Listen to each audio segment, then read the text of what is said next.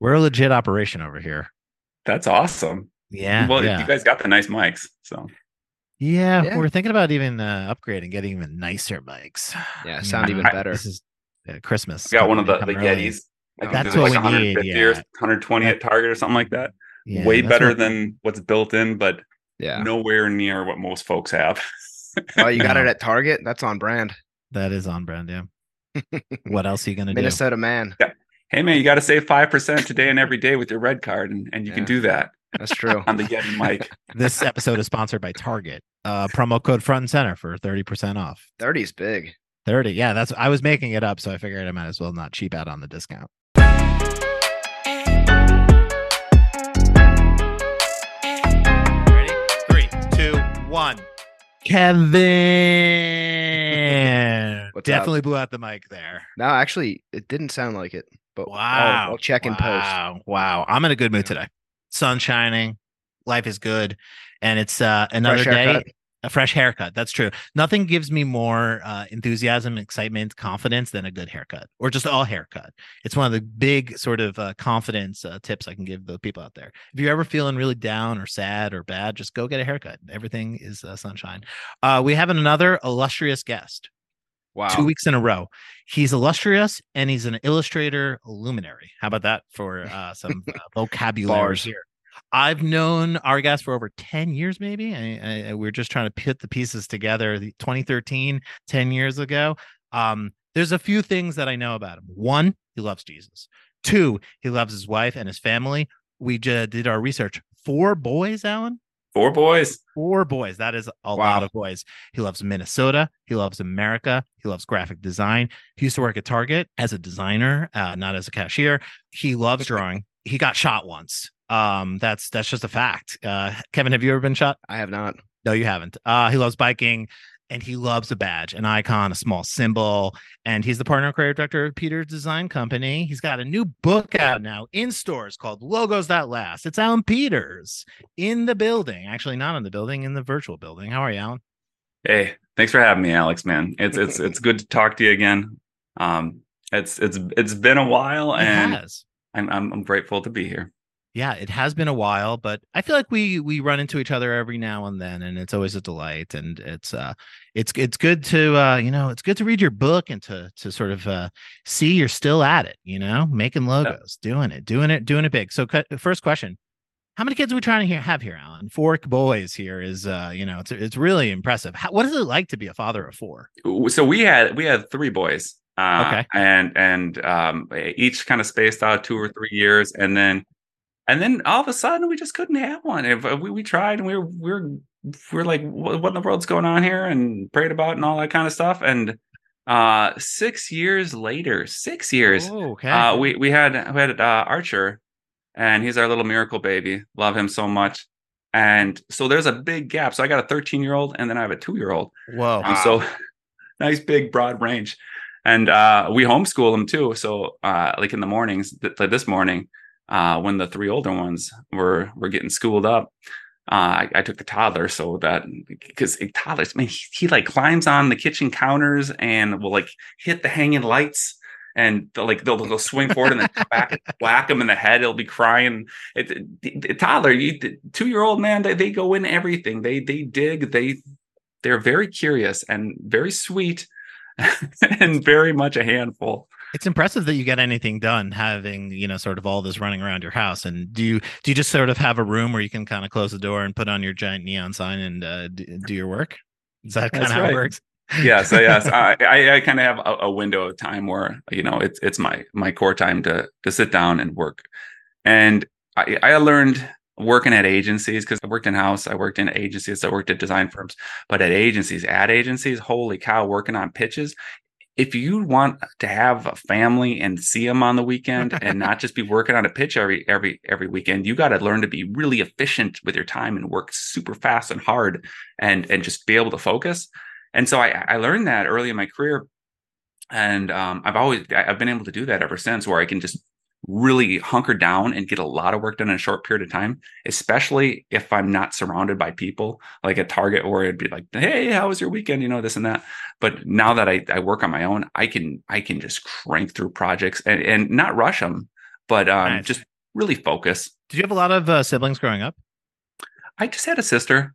Yeah. And the funny thing is when Maria and I first got married, she's like, well, I don't want to have kids. And I was like, that's fine. I'm like, I'll tell you what, Maria, I'll have as many kids as you want to have or as few kids as you want to have. I'm fine either way. And my sister had kids, and my wife was like, oh, this is nice. We should do this, Alan. Yeah. And then we had one. She's like, let's have another one. And then we just kept having them. And I think four is probably it's to the point where I think I think we're good. We got the minivan filled up, so Yeah. I don't want to have to drive one of those giant bus things. Yeah. Oh, you don't want to get a Sprinter van? No. Get it all tricked out. Well, a tricked out one that costs $120,000. Now you're talking. Yeah, it'd be pretty sick. You can go to a local gym and play basketball. Just you guys. You could just roll up as a five pack and be like, hey, anyone want to play us? No subs. Just kind of jump in there. We have fun, man. We'll go to we'll take tennis rackets and go play tennis. Two on each. Obviously without the toddler, but with three older boys. Yeah. Or we'll go play kickball or something like that. We can have somebody pitching, a couple people in the outfield, and one person kicking. We can have a good time. Just the four of us. That's pretty convenient. Yeah, you could almost have like a full baseball team. You can cover sort of the outfield and a pitcher, and it's batting practice sounds delightful. Now that I think about it, to have a full squad of athletes or 100%. just people to play sports with. That's really what I'm looking for here. It's fun. It's fun having a lot of kids. The downside is that they all want to talk over the top of each other. And so this one will be talking and this person will disagree and they'll talk louder. And then this person will talk even louder and somebody else will come in and talk louder. And so you'll be trying to have a meal and it gets really loud in our house. And they aren't arguing. They're just screaming over the top of each other, trying to be heard because there's so many people. Question for you. You said you're homeschooling the kids, which is also incredible that you have this design studio and you have all, you're homeschooling, you're teaching. How much design are we incorporating into this curriculum? Like, are we teaching them vector, kerning, typography? Like, my wife heads up the homeschooling. That's her thing. I mean, I come with on field trips and stuff like that. And okay. And I do a ton of reading out loud to the kids. And so there's that. Logos That Last available now. That's what you read. I haven't. I think they would like that. I read a couple of paragraphs out of there, and they were pretty excited. So yeah, maybe we'll sit down and read it. I just don't want it to feel like an ego trip. You know what I mean? But they love reading about like World War II and like all sorts of battles and things like that. They're boys, they get stoked about that kind of stuff or like medieval stuff. Yeah. I've read like reading like The Hobbit or C.S. Lewis. Stuff like that. It's always the best way to get kids not to be into the things that you're into by sort of trying to cram design down their throat. So it's probably a good idea is that, maybe if you don't homeschool them to be the world's greatest graphic designers, that they'll actually maybe want to do it. And maybe, the Peters Design Co. can, you can have your first employees. Do you work with other designers or is it just all a one-man sort of shop over there? Yeah, I just do my own thing. Love it. When I was at Target, I had an opportunity to be like a senior manager type of thing. And I thought I wanted that. And I had reached out to this lady, Ruth, and she was really high up. And it would have been working for her. And I would have been like leading agencies and stuff like that. And she's like, Alan, you can have this job if you want this job, but you're not going to design anymore. And you love designing more than anybody in this whole place. And you're not going to be happy. So I just, she's like, if you want it, you can have it, but I really don't think you're going to like it. And I took that to heart. At first I was kind of like a little disappointed, but then I'm like, she's absolutely right. I just like making stuff. And there's a point in designers' careers that, a lot of the people I went to school with now are all creative directors and ECDs or running their own agencies and stuff like that. And they're not really hands-on anymore, and they're leading the work and they're overseeing it and they're having the great vision and all that. But man, I just when I went to high school, even when I was younger than that, when I was like 5 years old, I just loved drawing. I just wanted to draw my whole life. And when you'd fill out those tests where you find out what you're going to be when you grow up, when you're like in fifth grade or whatever, fourth grade. It was probably high school. It was probably like freshman year. I remember filling it out completely, just like I don't care what it tells me as long as it has something to do with being an artist. I just want to make stuff because I don't like any of the rest of these options. Yeah. and so I just like drawing for a living. I like making stuff. Although I got to say, dude, this guy, Paul Rand here. I remember reading this back in the day, and he would show up before everybody got there at his agency, and he would go and sketch out what every person was going to do for the day. He would have like do a thumbnail sketch, write out all the notes. Here's what I want it to look like. Here's the reference. And he would go around to every single desk. And I thought that was, when I read that, I was like, damn, this guy's a badass. And that would be pretty cool. But at the same time, I like making it, man. I like getting my hands dirty.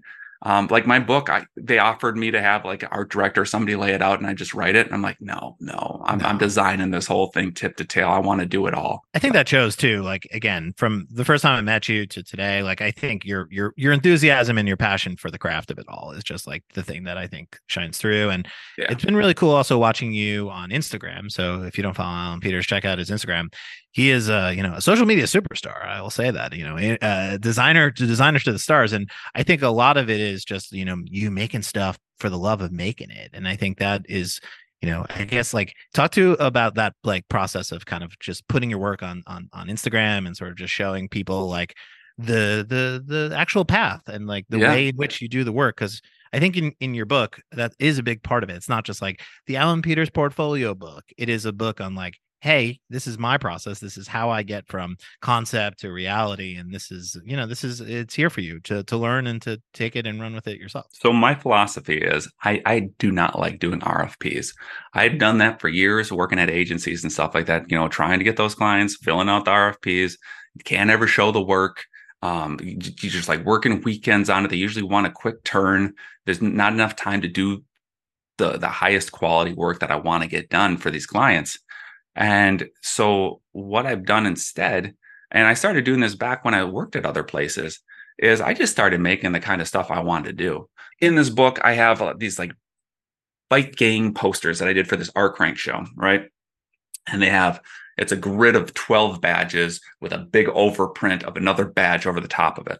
And the reason I did that poster is because I was working at BBDO at the time. And I had done a campaign where I got to do a few badges and people were like, this is awesome. And it was winning awards. And I was like, I like this too. And I want to do more of this. And they always say, fill your portfolio with the type of work you want to do. And so I made this poster that had 13 badges on it. And then I started getting calls. I got calls from Nike and Patagonia to make badges for them. And hey, you make the work that you want to do and you put it out there and share it. That's way better than an RFP. So I do a lot of free work. I put things out there, just like I pitch ideas, or like, what if we did this, or what if we did that, or if I'm working on a personal project, I love sharing. Like, and I get to a point where I'm like, I don't know, I could go, one of these 4 directions. I'll share it with my followers on the process and say, hey, what do you guys think? Get a free focus group out of it, and I can still decide what I want to decide. But I love including the people in the process. They always like that, and people like being heard, and plus it just helps with engagement and all that kind of stuff. But I try and be really transparent, just get as much stuff out there as possible, try and post every single day. And by doing all that, I don't have to do the RFPs. All my work comes in. They call me up. Hey, Allan, I saw your work. I love what you do. I want the same thing for my company. That's what every single one wants to do. I don't have to like guess on what's it going to look like. What's the style? Like, no, they want, I'm a style house. People know me for a certain style, and they come to me because they know my process. They've seen it online. They know, the general vibe of the work I'm going to create for them. And they're usually stoked when I make it for them. And so it's like a win-win all the way around. Living the dream. Heck yeah.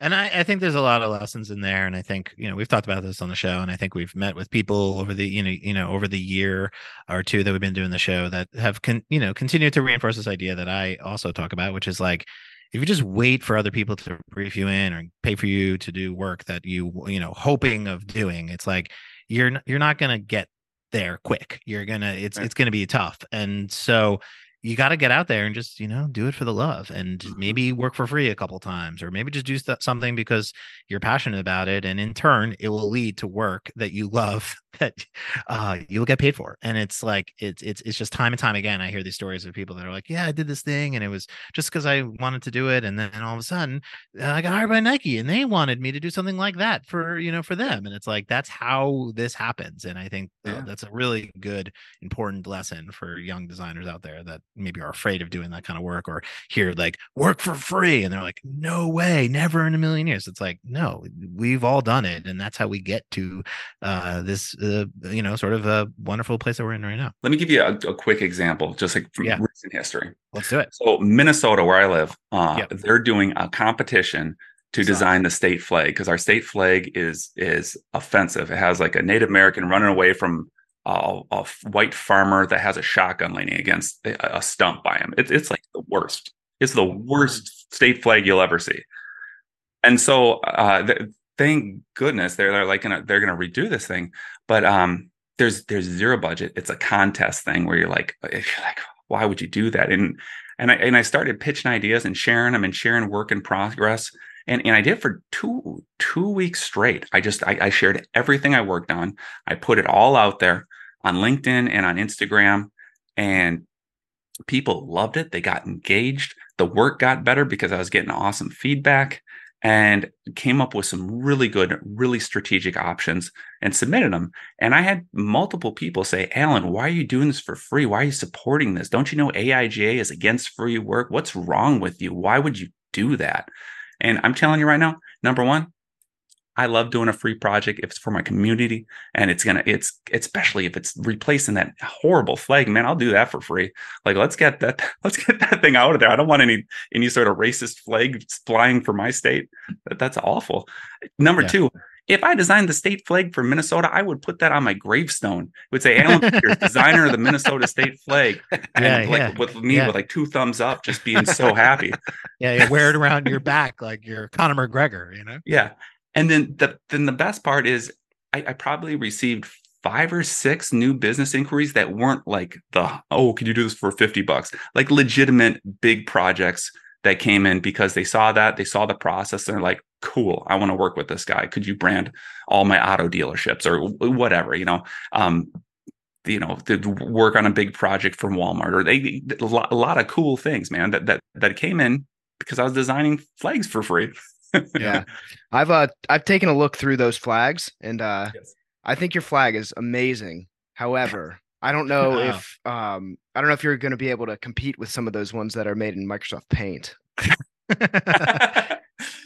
Kevin was showing me this yesterday. He said, I think Allan's got this contest. I think you brought a level of professionalism that I don't think the rest of the competition is ready. Yeah, I mean, these contests are great because like there's somebody just like submitted a photo of their dog. Like, that's cool. Yeah, you just got to hope that the internet doesn't get a hold of this contest and sort of root for something ironically, because that would be your only potential downfall here. The best part is that they have a group of people that are going to narrow it down to 5. That group is run by Luis Fitch, and he is a AIGA fellow with phenomenal work. He's designed postage stamps for the U.S. Postal Service. He's a Hispanic leader of design in the Twin Cities. Just incredible. I love his use of color, good taste, loves minimalism. So if he's leading the charge, which he is, I know they'll pick 5 great ones, but then it does go out. Those 5 will go out there and for an internet vote. Yeah, well, I don't know if it's a vote, but everybody can comment on it then, and then that will influence the final. Well, you did a great flag. We love to see it over here. Yeah, we're pulling for you. Yeah, and we'll put the weight of our podcast behind this. 100%. And you'll win this thing easy. Unless one of those Microsoft Paint options. Triples through to one of those 5.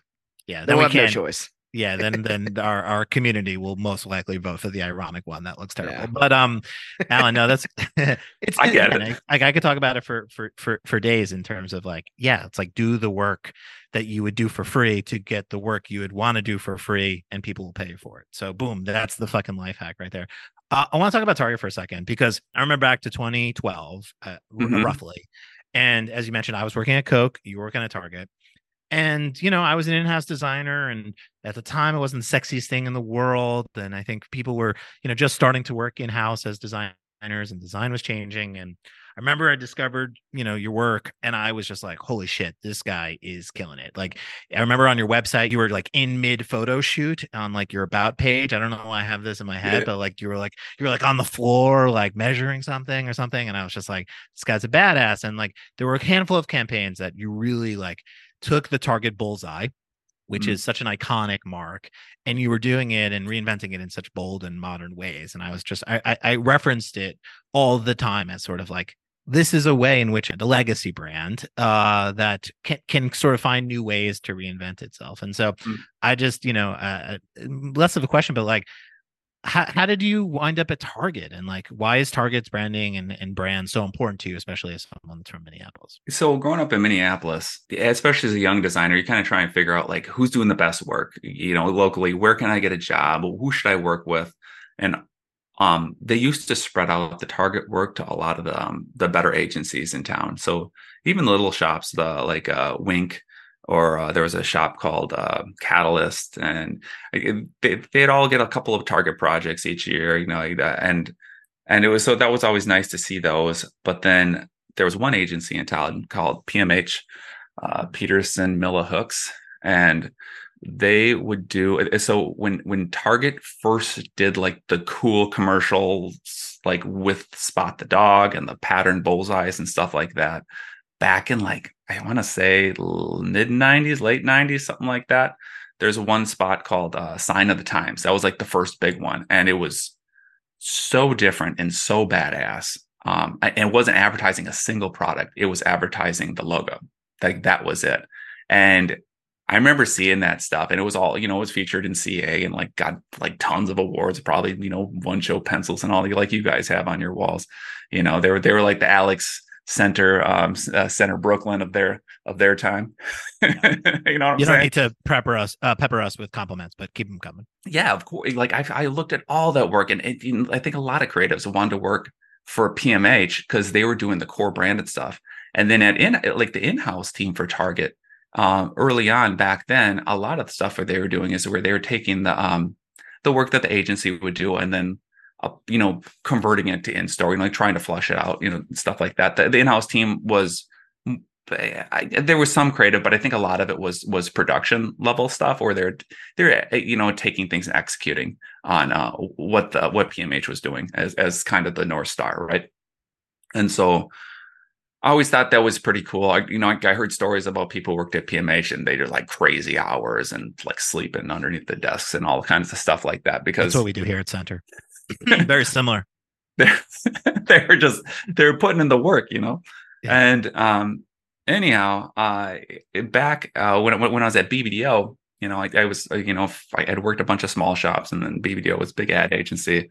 I got an opportunity to work at Target, and it was one of these things where I was like, I don't know, like with the in-house team, like they say they're kind of starting to do a little bit more in-house, is this going to be cool? Am I going to end up just doing production work or what? But I know the hours will be cool working in-house. And, I made the jump and went for it, especially because it made sense for my family. But then when I got there, I saw they were getting all the good stuff. They were bringing so much agency work in-house. And like I showed up at the perfect time. And I had been working on like a Hormel Foods and stuff like that at BBDO, and like spam advertising and Jennie-O turkey. And so all of a sudden I was like, I got to work on a badass brand like Target. And I was just like, yeah, boy, let's go. That's so excited, and I just was like, I'll take on as much of this awesome work as possible. I wasn't even assigned to work on the core branding. And I saw the guys working on it, and I'd gone in and looked on. I was like, just checking out the work on the walls, like with giant eyes, like, oh man. I was like, I asked the creative director, can I please work on this project with you guys? Like, I know you guys are like halfway through it, but can I just throw down, dude? I was used to working at agencies. I was like, I'll make it happen. I'll catch up. And I threw down a bunch of ideas. And do you remember the campaign that had the big bullseyes with the little people on it? Yeah, of course. With the flag and the kite and the balloon and the watering can, all of it. Dude, so I designed that in like the first month I was at Target, and Wow. we had done all these different things, and my creative director, like our group, I don't know, ACD or something like that. I had shown them to my ACD, and they were like, I don't know about that. That's kind of weird with the little people on the bullseye. Maybe show it without the people on it. And so I presented all these other ones, and I had just like these crop bullseyes. And it was right around the time I think Coke had just done those really cool cans with the big crop Coke, and I was like, that's kind of cool, like what Coke's doing, you know. It's a big moment for big oversized cropped logos. Right. The 2010s. And the bigger, like the more ECD type level dude, when he was reviewing everything, he's like, I really like this, but I feel like it's just missing something. It's missing the human touch. You know, I feel like it has to have that style. It has to have the people in there. I'm like, wait here. I got it. And I went and grabbed my printouts that were in my recycling bin in my office, and I ran back and I pinned them on the wall. I'm like, how about this? And he's like, yes, like that. We're presenting that one. So like of the 5 or 6 directions I got presented, because there were a bunch of designers on it, they presented that one, that was like mine. And the even higher up group super creative director, there were so many layers at Target. They picked that one, and I got to go to New York for the first time and shoot it with like amazing photographers with huge budgets, like ridiculous. It was like a fairy tale, man. It was insane. And just, what an experience. Yeah, it was cool working at Target, and to work on all that core branding. And I love don't the know story. what else to say. I could keep talking about it. I love it. And again, it's just another sort of story in which you weren't really necessarily let into the party or invited to be like, hey, Allan, here's your brief. Here's we want to see 5 designs for Target posters by Friday. You know, it's like just you, like, sort of wanting to be part of the making, and just saying like, let me add it, and let me put my, stuff in the ring. And I think that mentality, again, is something that like I always try to preach. It's just like, it's so important, because again, that one project unlocks, sort of a huge career at Target, and ultimately, like, gives you sort of opportunities to go to photo shoots or to be a part of bigger branding projects, and then do the next one where the bullseye is in the center of the campaign. And that, to me, that probably is my favorite one, where the bullseye is a balloon or a trumpet or a boombox, like that 2015 Target campaign. Just like, I still reference it sometimes. Like, I just think it's so iconic and simple and bold, and it's brilliant. And so I think also for me as a designer at that time, I was like, oh man, this dude's fucking killing it in-house, like making a name for himself. He's got this like amazing work, and he's promoting himself as part of the the Target team. And so I was really inspired by that, truly. And I think I was like, oh, I'm an in-house designer, and I have similar opportunities for Powerade or for Nestea or sort of like other brands that maybe I wasn't maybe in the wing, in the room for, and I kind of made that kind of happen for myself, and similarly good things happen. So I just think, it's so important, and so thank you for sort of opening that door for me. And again, also like AIGA, as you mentioned, like in-house, you and I both have done a lot of sort of speaking and sort of just trying to help change the perception of in-house. And I think that's also really important, because it's a great place to work, right? Like, in terms of the life-work balance, and also just like working or for Coke or Target, these are iconic, incredible brands. I love the working at Target, and I had a hard time leaving.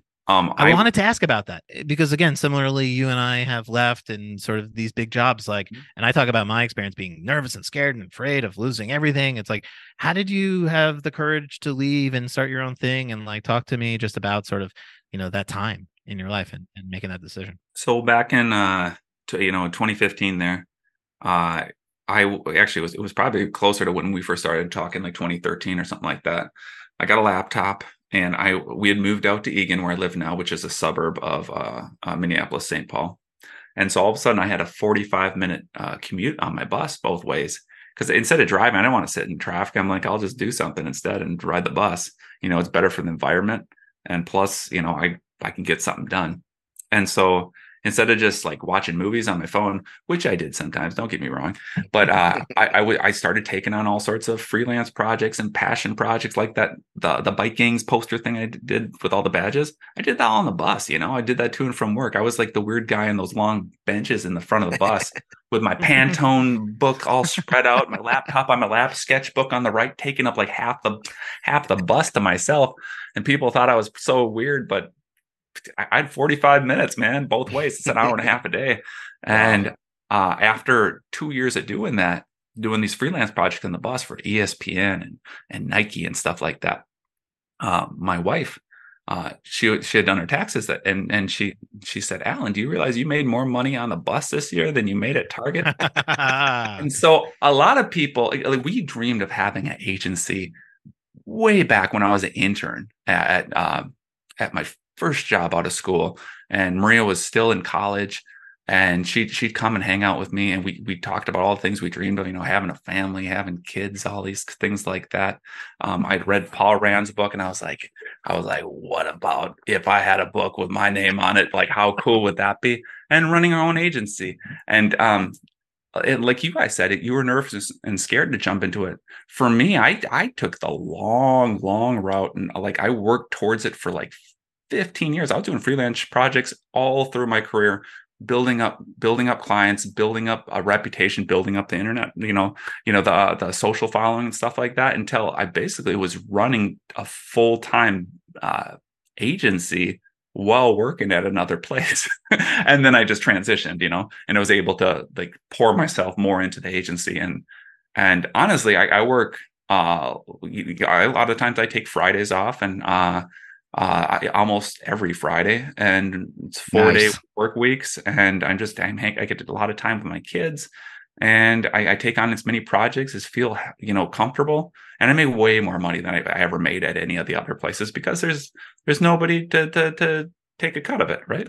Beautiful thing. So yeah, it was awesome. It all came to fruition, and finally got to have the agency, which we have now, my wife and I, and just recently got to write this book, which does have Allan Peters on it.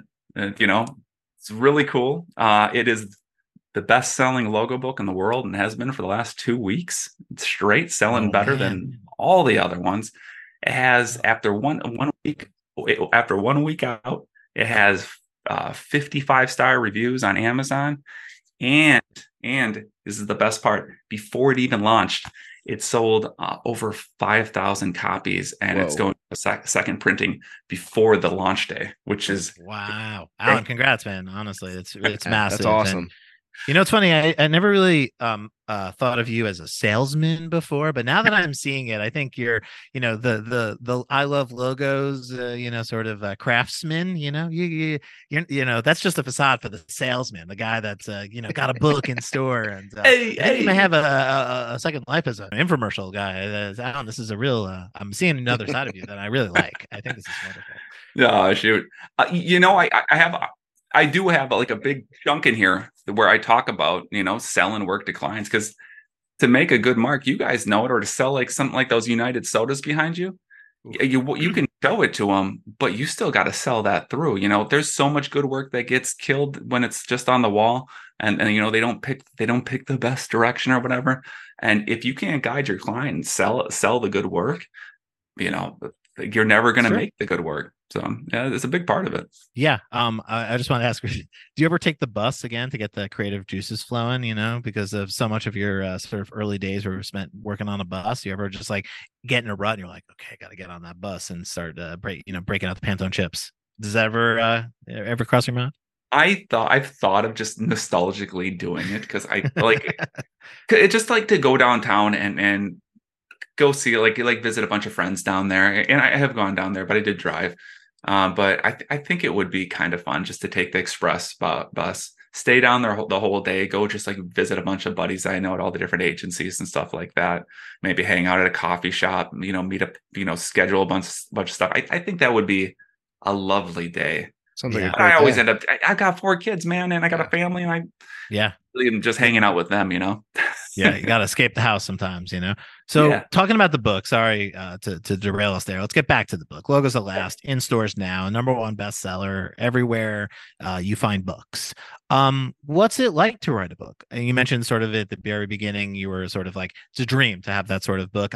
My computer, not a joke, is propped up on the table on Vignelli and Paul Scher. So, I have a number of books in the studio across on the other side of this sort of shelving unit, and also propping up my computer. Like, dream come true, obviously.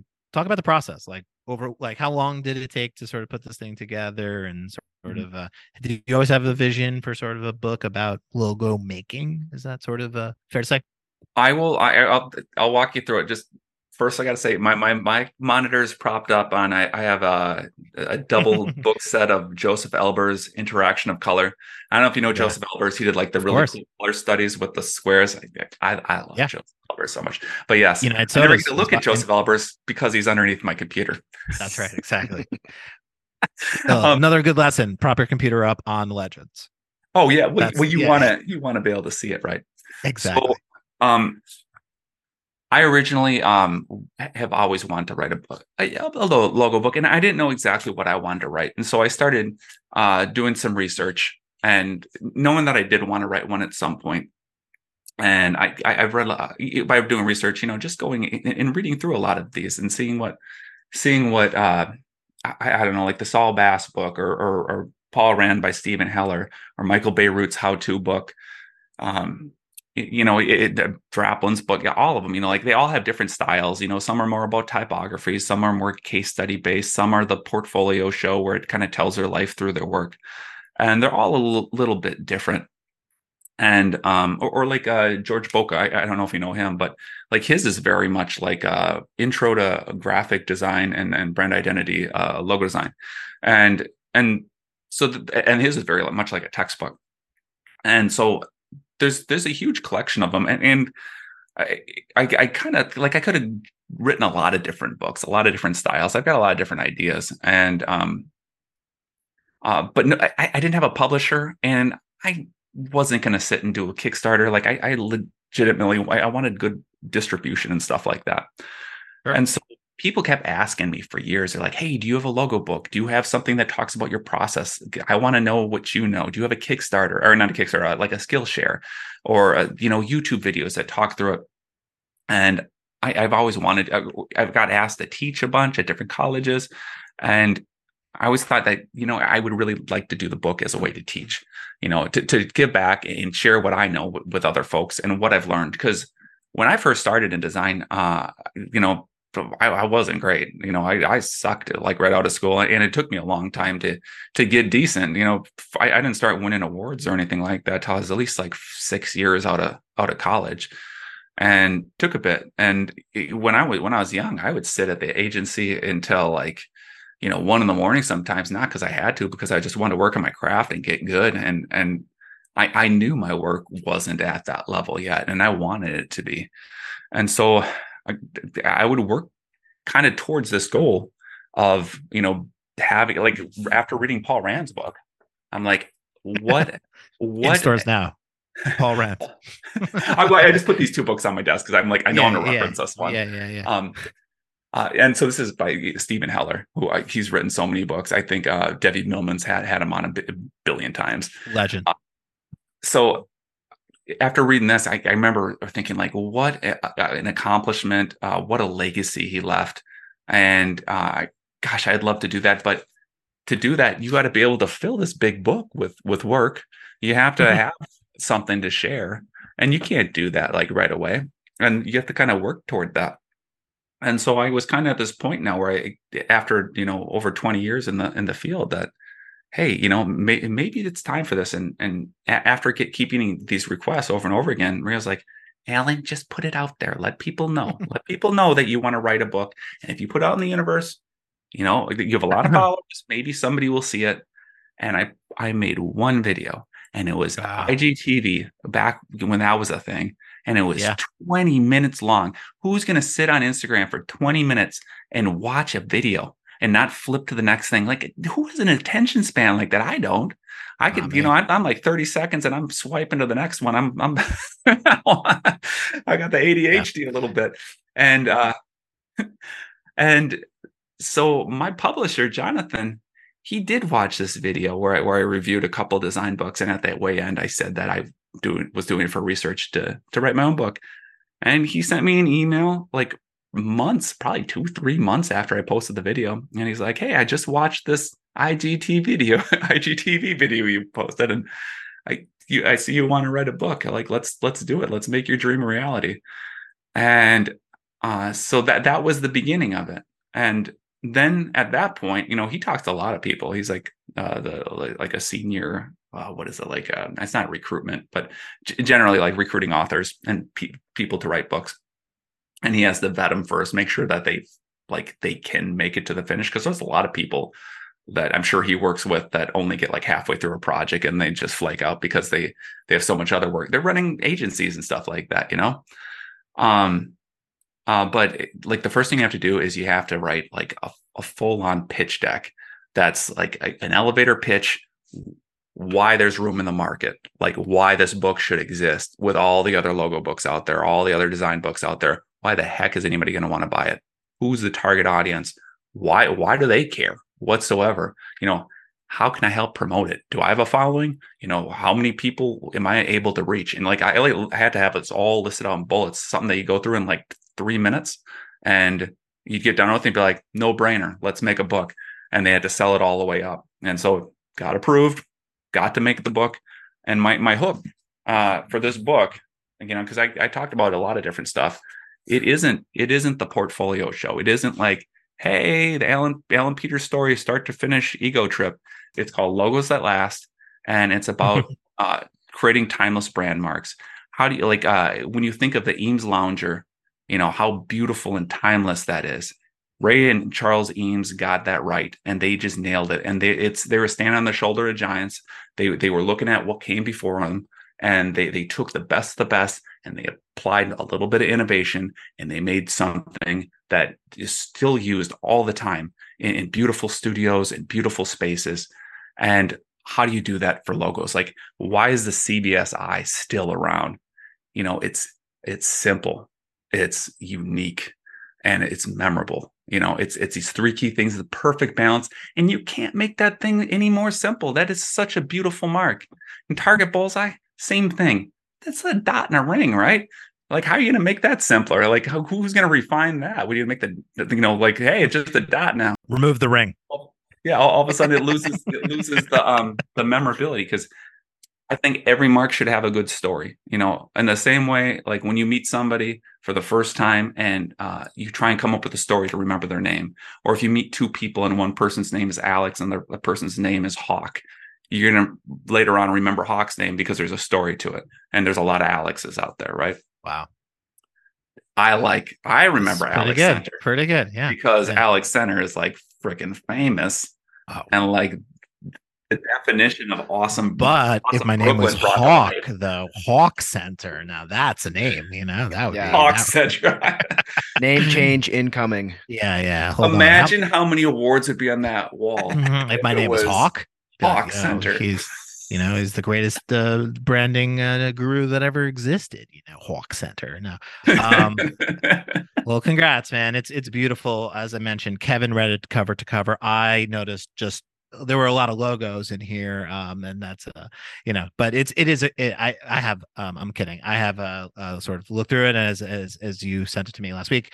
Thank you so much, and it's awesome. Yeah. And I appreciate, like you said, like the sort of telling of the stories, and then not just making it an ego show, and not just saying like, look how great I am, be inspired by my greatness, but really trying to teach people and help them, and kind of giving up the tips too, giving up the the process, so that you're not just hiding it, so that it's only you can do it. Everyone can do it. They just have to be, they just got to ride the bus for years and hone their craft, and then they can make logos as incredibly as Allan does. And there are some really amazing ones in here. I guess before I tell you which ones are my favorite, which ones are your favorite? Like what of all the logos in this book, and do you have a favorite, or have a couple that you really stand out for you? The pizza. See that one, that Firecraft, that is for a small pizza truck, like the It's actually a trailer where they do wood-fired pizzas in Yep. South Dakota, of all places. Wow. I was Lucky them. back during COVID.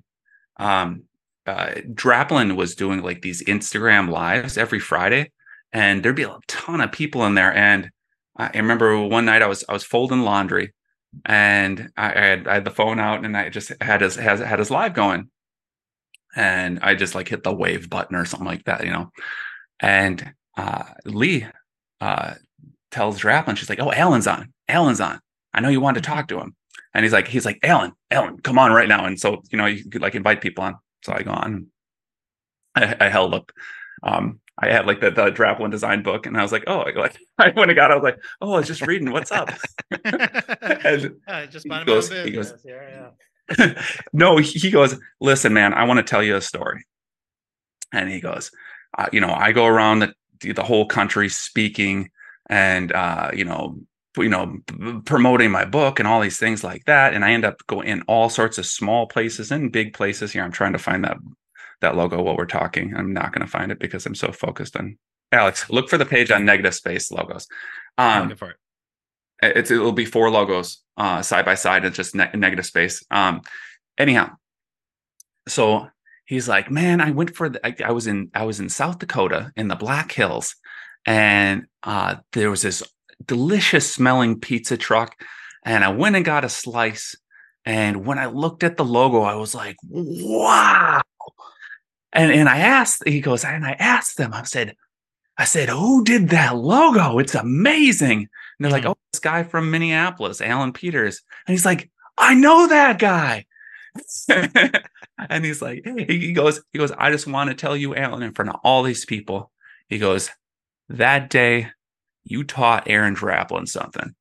And I love that logo. And that was one of the biggest compliments I've ever got. I love Aaron Draplin, and big fan.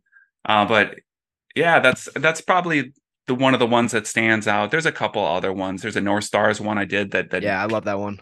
People really love. Allan, before we move off the pizza logo, can I add another compliment to your compliment sort of story? Kevin, so we're talking yesterday, obviously, talking about you in this interview and talking about questions we're going to ask you. And I said to Kevin, can back me up here. I said, look, I said, what my favorite logo that Allan has ever made.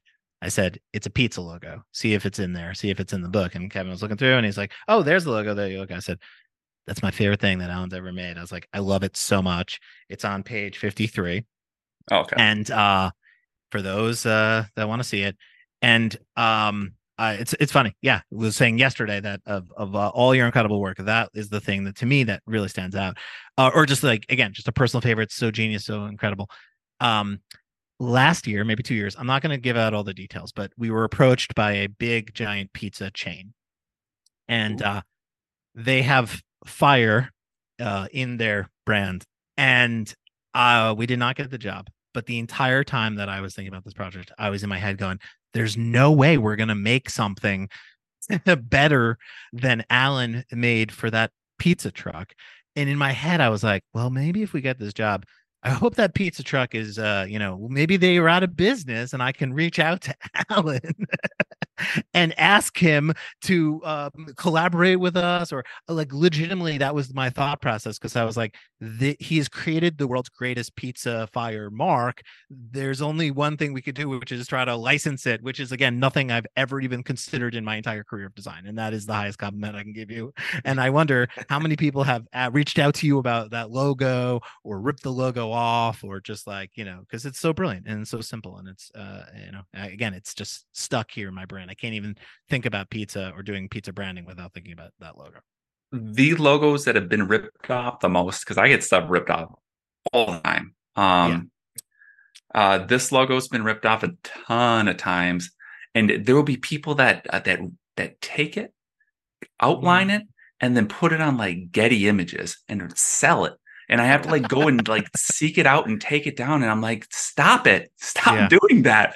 Like, so that one, both the Minnesota cities I designed the logos for, City Egan that I live in, and City of Shoreview. those, like there's a hotel chain that ripped off Shoreview is running commercials in the Middle East, I think, or they're somewhere in Europe area over there. And people keep telling me about, they're like, oh, I get DMs all the time about this hotel chain that runs commercials with the Shoreview logo that they stole.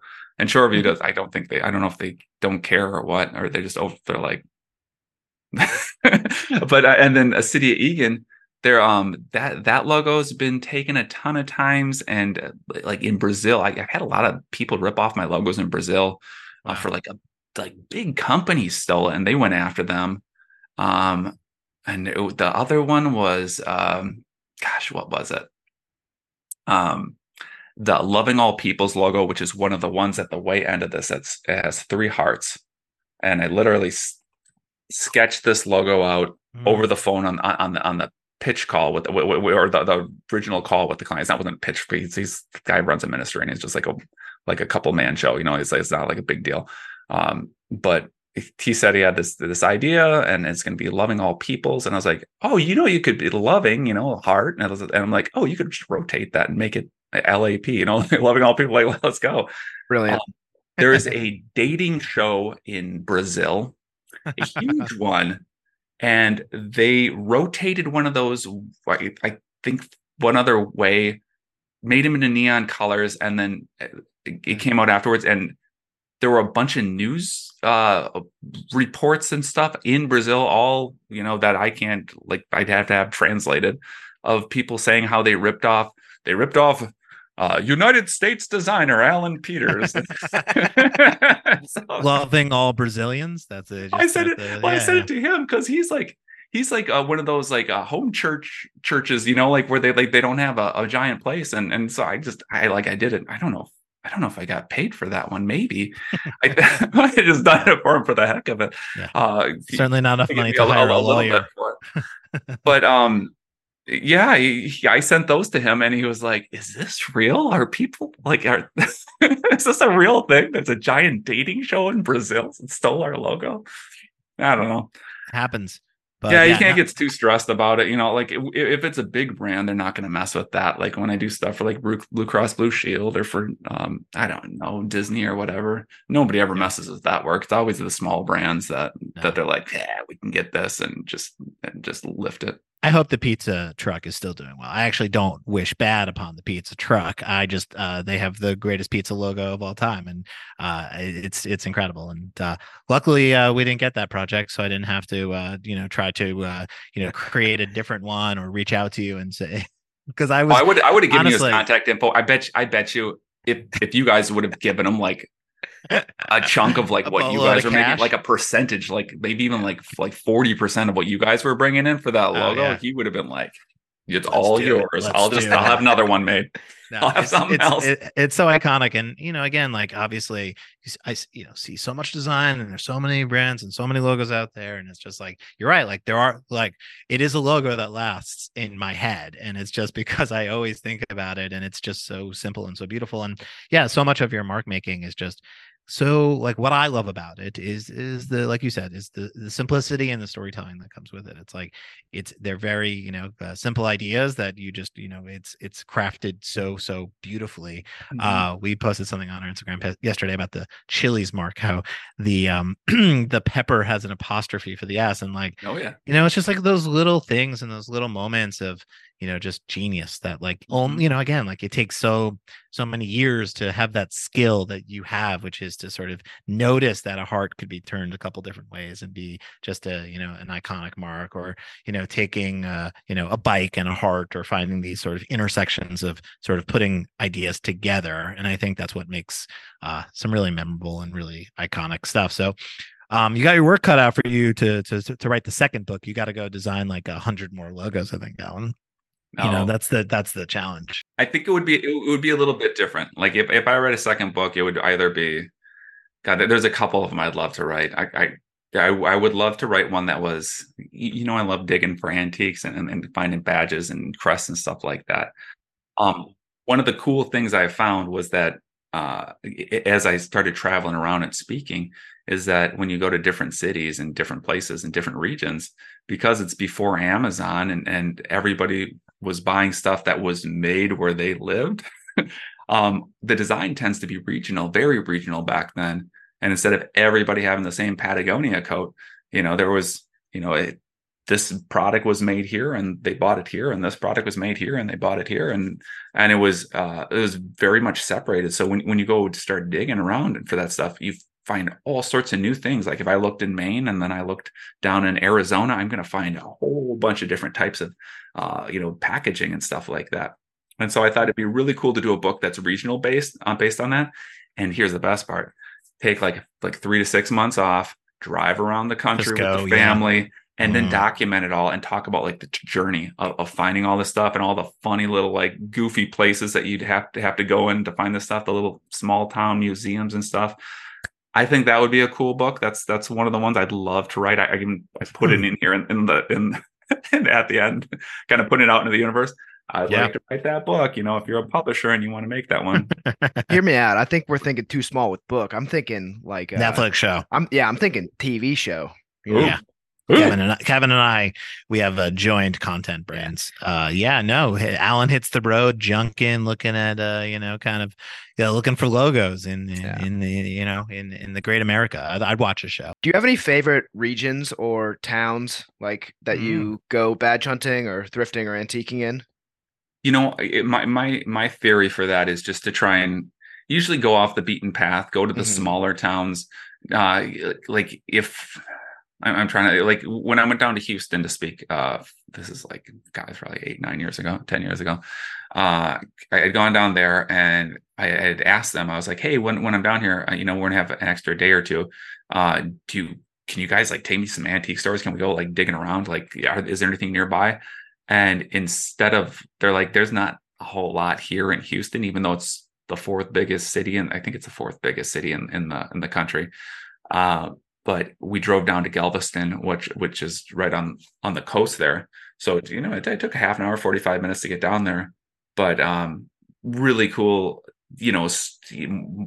like just tons of really unpicked through antiques there. You can find the older stuff.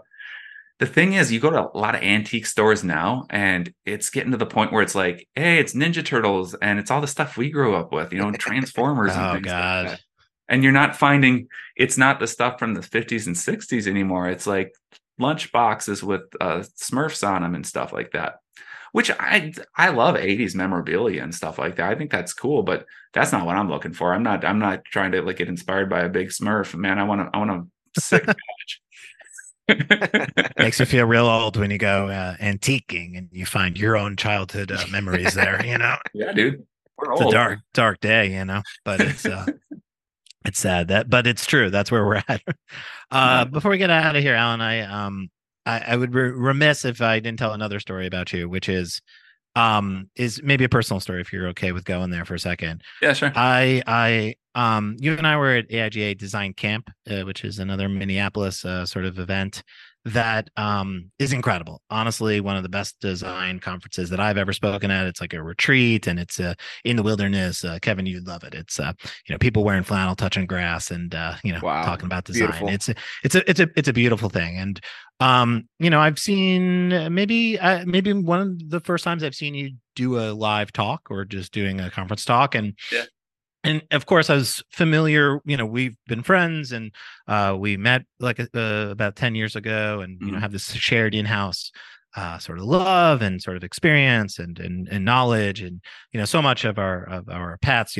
they've crossed many times. And so I'm watching your talk, and you're showing all your incredible work, and showing your process, and showing all the things that you do, and and I'm loving it, right? And I'm like, Allan is so fucking good. He's so talented. And then the whole talk takes a turn in the middle, and you tell a story about when you got shot, and talk about things that have stuck with me. I think it really was it's just one of those stories that just honestly changed my perception of life, and again it changed my perception of you, and it's just one of those things that just really, I didn't know. And I was really kind of, it's a shocking story, but a beautiful story. And so I'd be curious, if you don't mind, just kind of telling us. If you're not comfortable with it, that's also fine too. You No, can plead the fifth here and run away, and we you can. know, I love telling this story as a Christian guy. You know, it's my testimony too. So I had wanted to like have it near the front of my book and like talk about that. And my publisher was like, he's like, it's a logo book. You're talking about logos. That's, that is like Yeah. maybe not, maybe like pull it back a little bit. I think I originally wrote it was like force press or something. I was just like went all in, Yeah. Yeah. and I thought about it a little bit more. And I'm like, yeah, I really want to tie everything in my book back to designing logos to make sure it was valuable and things like that. I do talk about it in the book, but I really try and pull it back into like the how it relates back to the work. And so I'll talk to that for a minute.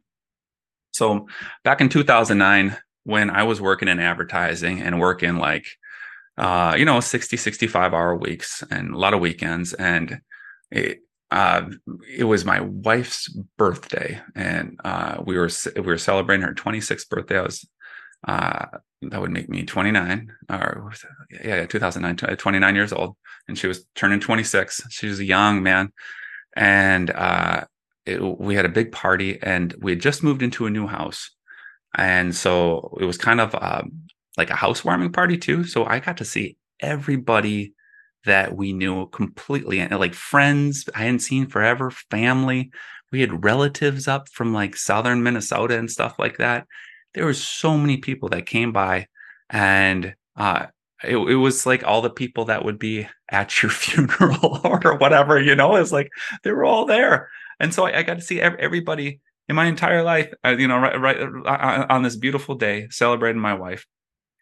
And then the other thing about that time is, we were talking earlier about kids, and I always wanted to, at first, basically leaving up to my wife. I was like, if you want to have them, we can do it. If you don't, and she had just made that decision that she wanted to have kids, and so we were trying to have our first kid at the time too. We were trying to have a child, and it was about the time of the month where it was like, okay, or we could probably take the test now, find out if you're pregnant. I was bugging her all day long. I was like, come on, let's do it, Moran. She's like, Allan, you're probably 2 weeks off before it will be even kind of accurate, because like if you take the test way too early, it's like 5% accuracy or something like that. And so I'd been bugging her about it that whole day. And after everybody had left, and there were only a couple people left, it was us and another couple. And I won't get to like belabor this. I don't want it to be like, the longest podcast of all time, but it was probably around midnight, 1 a.m, something like that. And we're having a fire out back in our Target purchased fire bowl, like one of those like little copper bowl things that you can buy, and just relaxing under the stars, and just kind of everybody was gone and could kind of relax finally. And some kids came to our yard, and they're all dressed up with ski masks and everything, and probably, I'm guessing, teenagers, like late teenagers, 18, 19, maybe. They're young, and they walked in our yard, and I went to like, hey, walk around, because kids would cut through our yard sometimes, because we're one of the only houses on the block that didn't have a fence, and I'd be like, hey, stay off my lawn, I was like that dude. And so I went to go confront these kids, and they pull a gun out, and they're just like, sit back down, they have. You ever see that movie Date Night? And they have it's with Steve Carell, and the guy pulls a gun on it, and then all of a sudden he turns the gun sideways, and Steve Carell's like, oh no, he's got it in kill mode or something like that, because he has the gun sideways. So these guys they're like, sit back down. And it was like a really weird, uncomfortable situation, not really knowing, like, it almost seemed weird, like, because they had like the ski mask on and gloves and stuff, and it looked like some like weird thing out of like some movie like Juice or something like that, that Tupac movie Juice. It just like it didn't seem like it should even be happening. But anyhow, they're grabbing at our pockets, looking for money. They wanted money, and they're just, screaming at us. And Maria calls into the house to the couple. The other guy was inside, and it's like, Ben, call the police. We're being robbed. Don't come to the window. Ben comes to the window because, it's all good. I mean, I probably would have done the same thing. Comes to the window, is like, pulls his pockets, lets them have anything. They're pissed now because Maria told them to call the police, and they put the gun right to her head. And it's her birthday, and she's probably pregnant. And number one, if I didn't do anything at that point, I never would have lived that down. But my wife would have.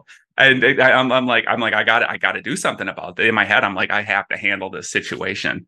And I just attacked the guy closest to me, just punched him as hard as I could. He flew back, and I turned to the guy with the gun, and like I was just going to go after him. And the guy with the gun points, bam, shoots me right between the ribs. And the bullet's still in me. I can feel it. It's right in here. They didn't take it out. It traveled horizontally through my entire flank, and it didn't hit a lung, thank God, but it hit gallbladder, liver, large and small intestines, 2 major arteries. And I was shot, man. And I looked at the guy with the gun, and I was so, like, the adrenaline was rushing through me, and I like looked down, and I was wearing a shirt really similar to this one, where it's like a little stretch here, and I didn't see a bullet hole or anything. I saw like the burst when the gun shot, but it wasn't, in like movies like Rambo or something, they shoot a gun and it's like, it smells like flames shooting everywhere, and it's like giant explosions and stuff. It wasn't like that. This is like a smaller gun, and just, it made a spark, and like it hit me, and I turned, and I just rushed the guy with the gun, just screaming at them to get the hell out of my yard. And I chased them for about half a block before I realized I was dying, bleeding to death, and stumbled back to my yard. And my wife saved my life that day. A lot of people will freeze up in those type of situations, just like stare and not know what to do. She's like, lay down, Allan. She put pressure on the wound. She's like, Jennifer, you call the police or the ambulance and stuff like that. And Ben, you get towels right now. And she was just like on it. And she's always like that. My wife is a badass. And and they got there quick, got me in the ambulance, took me downtown. And I'm telling you, when I was laying there on the ground, there was a lot of things coming out of my mouth that can't be said on this podcast, because you couldn't air it, because it was the most pain I've ever felt in my entire life. But at the same time, I was ready to go. I thought I was dead completely. I didn't see making it through that. I made my peace. And when you're a kid, man, I remember laying in bed, actually being scared and having a hard time falling asleep, thinking, gosh, I'm going to die one day. It's all going to be over. I'm going to be dead, and there's going to be nothing else after that. And just laying there with my eyes open, freaked out, when I was like 6 years old. And so here I was, and I wasn't scared. I was like at peace with it. I was like, okay, I made my peace with God at that moment. And I was like, all right, I'm like, I'm ready to leave this place. And it didn't happen that night. I didn't die. I got to the hospital, and they stitched and stapled me up, and it took 2 days. 2 days they had me cut open from the base, like up base of my sternum, all the way down to like right below my belt line there, and around my belly button, and had the whole thing open, and just worked on me nonstop. I remember right before I went down, I asked the doctors, I was just like, I remember looking up at him, and I just said, please save my life. And he's like, I got you. Don't worry about it. We'll take care of you. And they took me to HCMC, which is like the place downtown Minneapolis where like all the people who are like they're like trying to steal crack from somebody and they get shot. That's where they take them. They deal with gunshots and stuff like that all the time. And so they kept, all the nurses and stuff assumed I was like some crazy crack addict or something, like while I was there. Well, and then they were like, oh no, it's just like a regular guy. It's just like a regular guy who got shot in his backyard. But graphic designer. Yeah. but it was cool when I came to, like, obviously I came to, and I was like on all sorts of like heroin level drugs and stuff, like all the stuff that they have you on when you're shot. But when they like all that state, like when it kind of dosed me down to something where I could actually function in my brain more so. My wife took a pregnancy test, and we found out we were pregnant with Matthew, which is amazing. And the best part about that is something like this. Like you hear people who came back from the war, and they tell war, and they're changed after that sometimes, and they can't get back. They can't get back into life. They can't like basically re-engage, and it can break people really badly going through a traumatic experience. For me, I found this as an opportunity to well, I learned that day, knowing that like I thought my life was over, that every day after that feels like a gift. And I feel like you can go at any time. And I know people say all the time, you could die any day, just like, live life to the fullest. But I literally literally came this close to dying. I lost over half the blood in my body. And if the bullet would have hit one of those ribs, it would have exploded like a grenade and I'd be dead. If I hadn't been running like 6 miles a couple of days a week, I would have bled to death because I wouldn't have been healthy enough. And if my wife wouldn't have been on it like she was, I would be a dead man. There's so many why didn't they turn around and shoot me again with that gun? They never found a bullet casing, which means that gun jammed. There's a lot of reasons I should be dead right now. And I feel like the Lord kept me here to be here for my family. And also, man, I feel like it taught me a huge lesson about how short life is, and that you got to be fearless. You got to be fearless. So much good design and advertising is fear-based, and the person who's the head guys or head lady is so scared of what their customer is going to think of this. And the creative director is worried about what the CEO is going to think. And the ACD is worried about what the CD is going to think. And the designer is worried about what the ACD is going to think. And they're all scared, and they're all creating a little bit more lukewarm work because of it. And man, I say just go for it. Like that flag thing, man, I don't care if somebody tells me I'm like, oh, you shouldn't do free work because AIGA said you, man, I want to design our state flag. I think that would be amazing, and I'm just going to go for it, man. I'm not going to be scared about it. If we want to start our own agency, we're going to do that. If I want to write a darn book, we're going to go for it. And I learned that the life is short, go and get it done. So that's my takeaway from almost dying. Wow. Wow. Yeah. Thank you so much for telling that story. It is, yeah, no problem. I'm speechless. Like, and I heard the story before, and I think, and it's a wild story, but it's an important story. And thank you again for telling it on our show. And it puts so much in perspective, and it really does. We are so lucky, all of us, to do this for a living. And I was saying, said on a call earlier today, it's a privilege, really, it is. And we should all, approach life like that, and you never know. And and yeah, I've thought about that story, ever since that conference, and just, yeah, really, it kind of puts so much. Yeah, it's a beautiful story in the end, and and I just admire you. I have for many years, and the work that you do is incredible. And yeah, thank you for joining our show, and thank you for doing all the work that you do, and putting it all into this book, Logos That Last, available now. And yeah, continuing to sort of help other people, because I think that's the thing that we all can do, right? It's it's not just to do it for ourselves so that we can kind of drive sports cars and sort of wear expensive jewelry. That's not it's important about helping other people, and you can do that in so many different ways. And I think your story is, by telling it, I think, and not, like you said, you could run away from it or not. I think telling it and sort of is so important. So thank you for doing it. Yeah, thank you. Incredibly powerful. Yeah.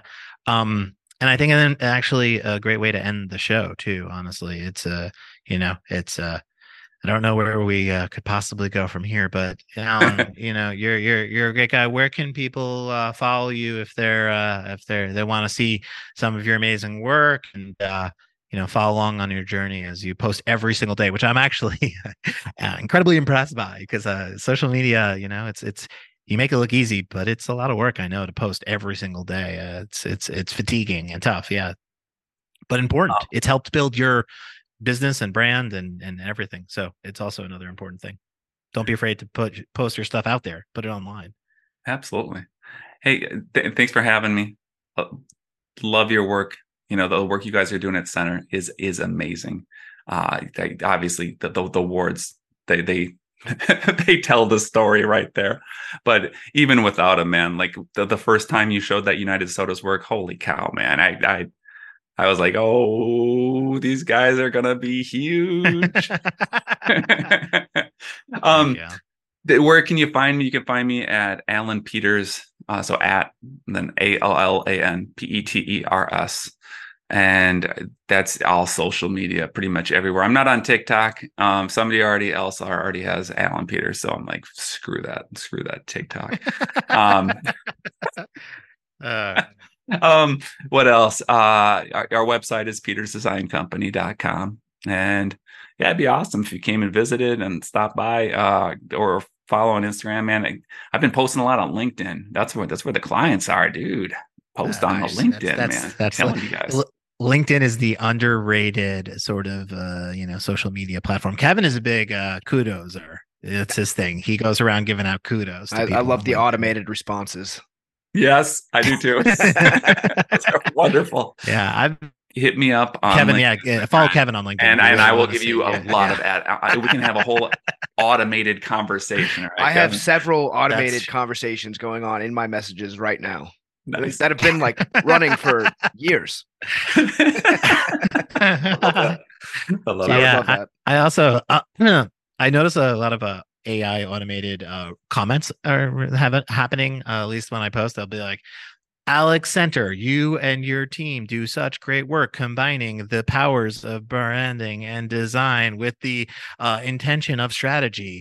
Keep doing a good job. I'm like, that is not a human that wrote that comment. It's not. No, they have it built into the posting now. I posted something yesterday, and it was like, do you want to just put in some prompts and we will write the post for you? I'm like, no, no, I don't. Yeah, no, LinkedIn, back off. Alan, as you see, people are trying to join this Zoom because there is a meeting that they are trying to attend.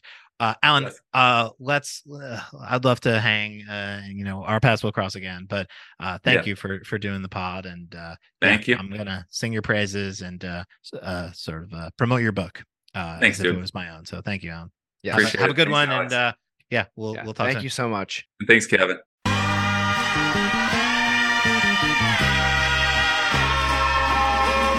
love the taste of blood.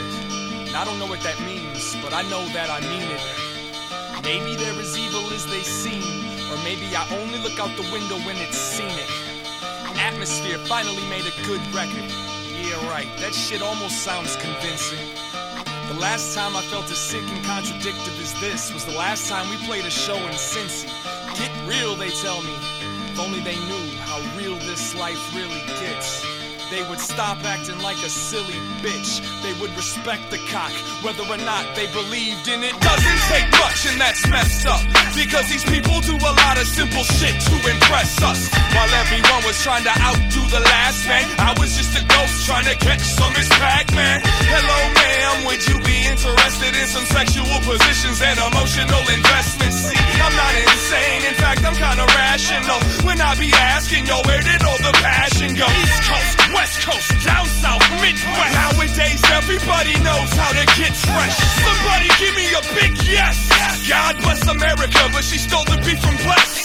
Now I'm too fucked up to dance, so I'ma sit with my hand down the front of my pants. You can't achieve your goals if you don't take that chance. So go pry open that trunk and get those amps, you know? Days of kings and queens, I was a jester. Treat me like a god, or they treat me like a leper. You see me move back and forth between both. I'm trying to find a balance, I'm trying to build a balance. In the days of kings and queens, I was a jester. Treat me like a god, or they treat me like a leper. You see me move back and forth between both. I'm trying to find a balance. I'm trying to find a balance, I'm trying to build a balance. I'm trying to find a balance, I'm trying to build a balance.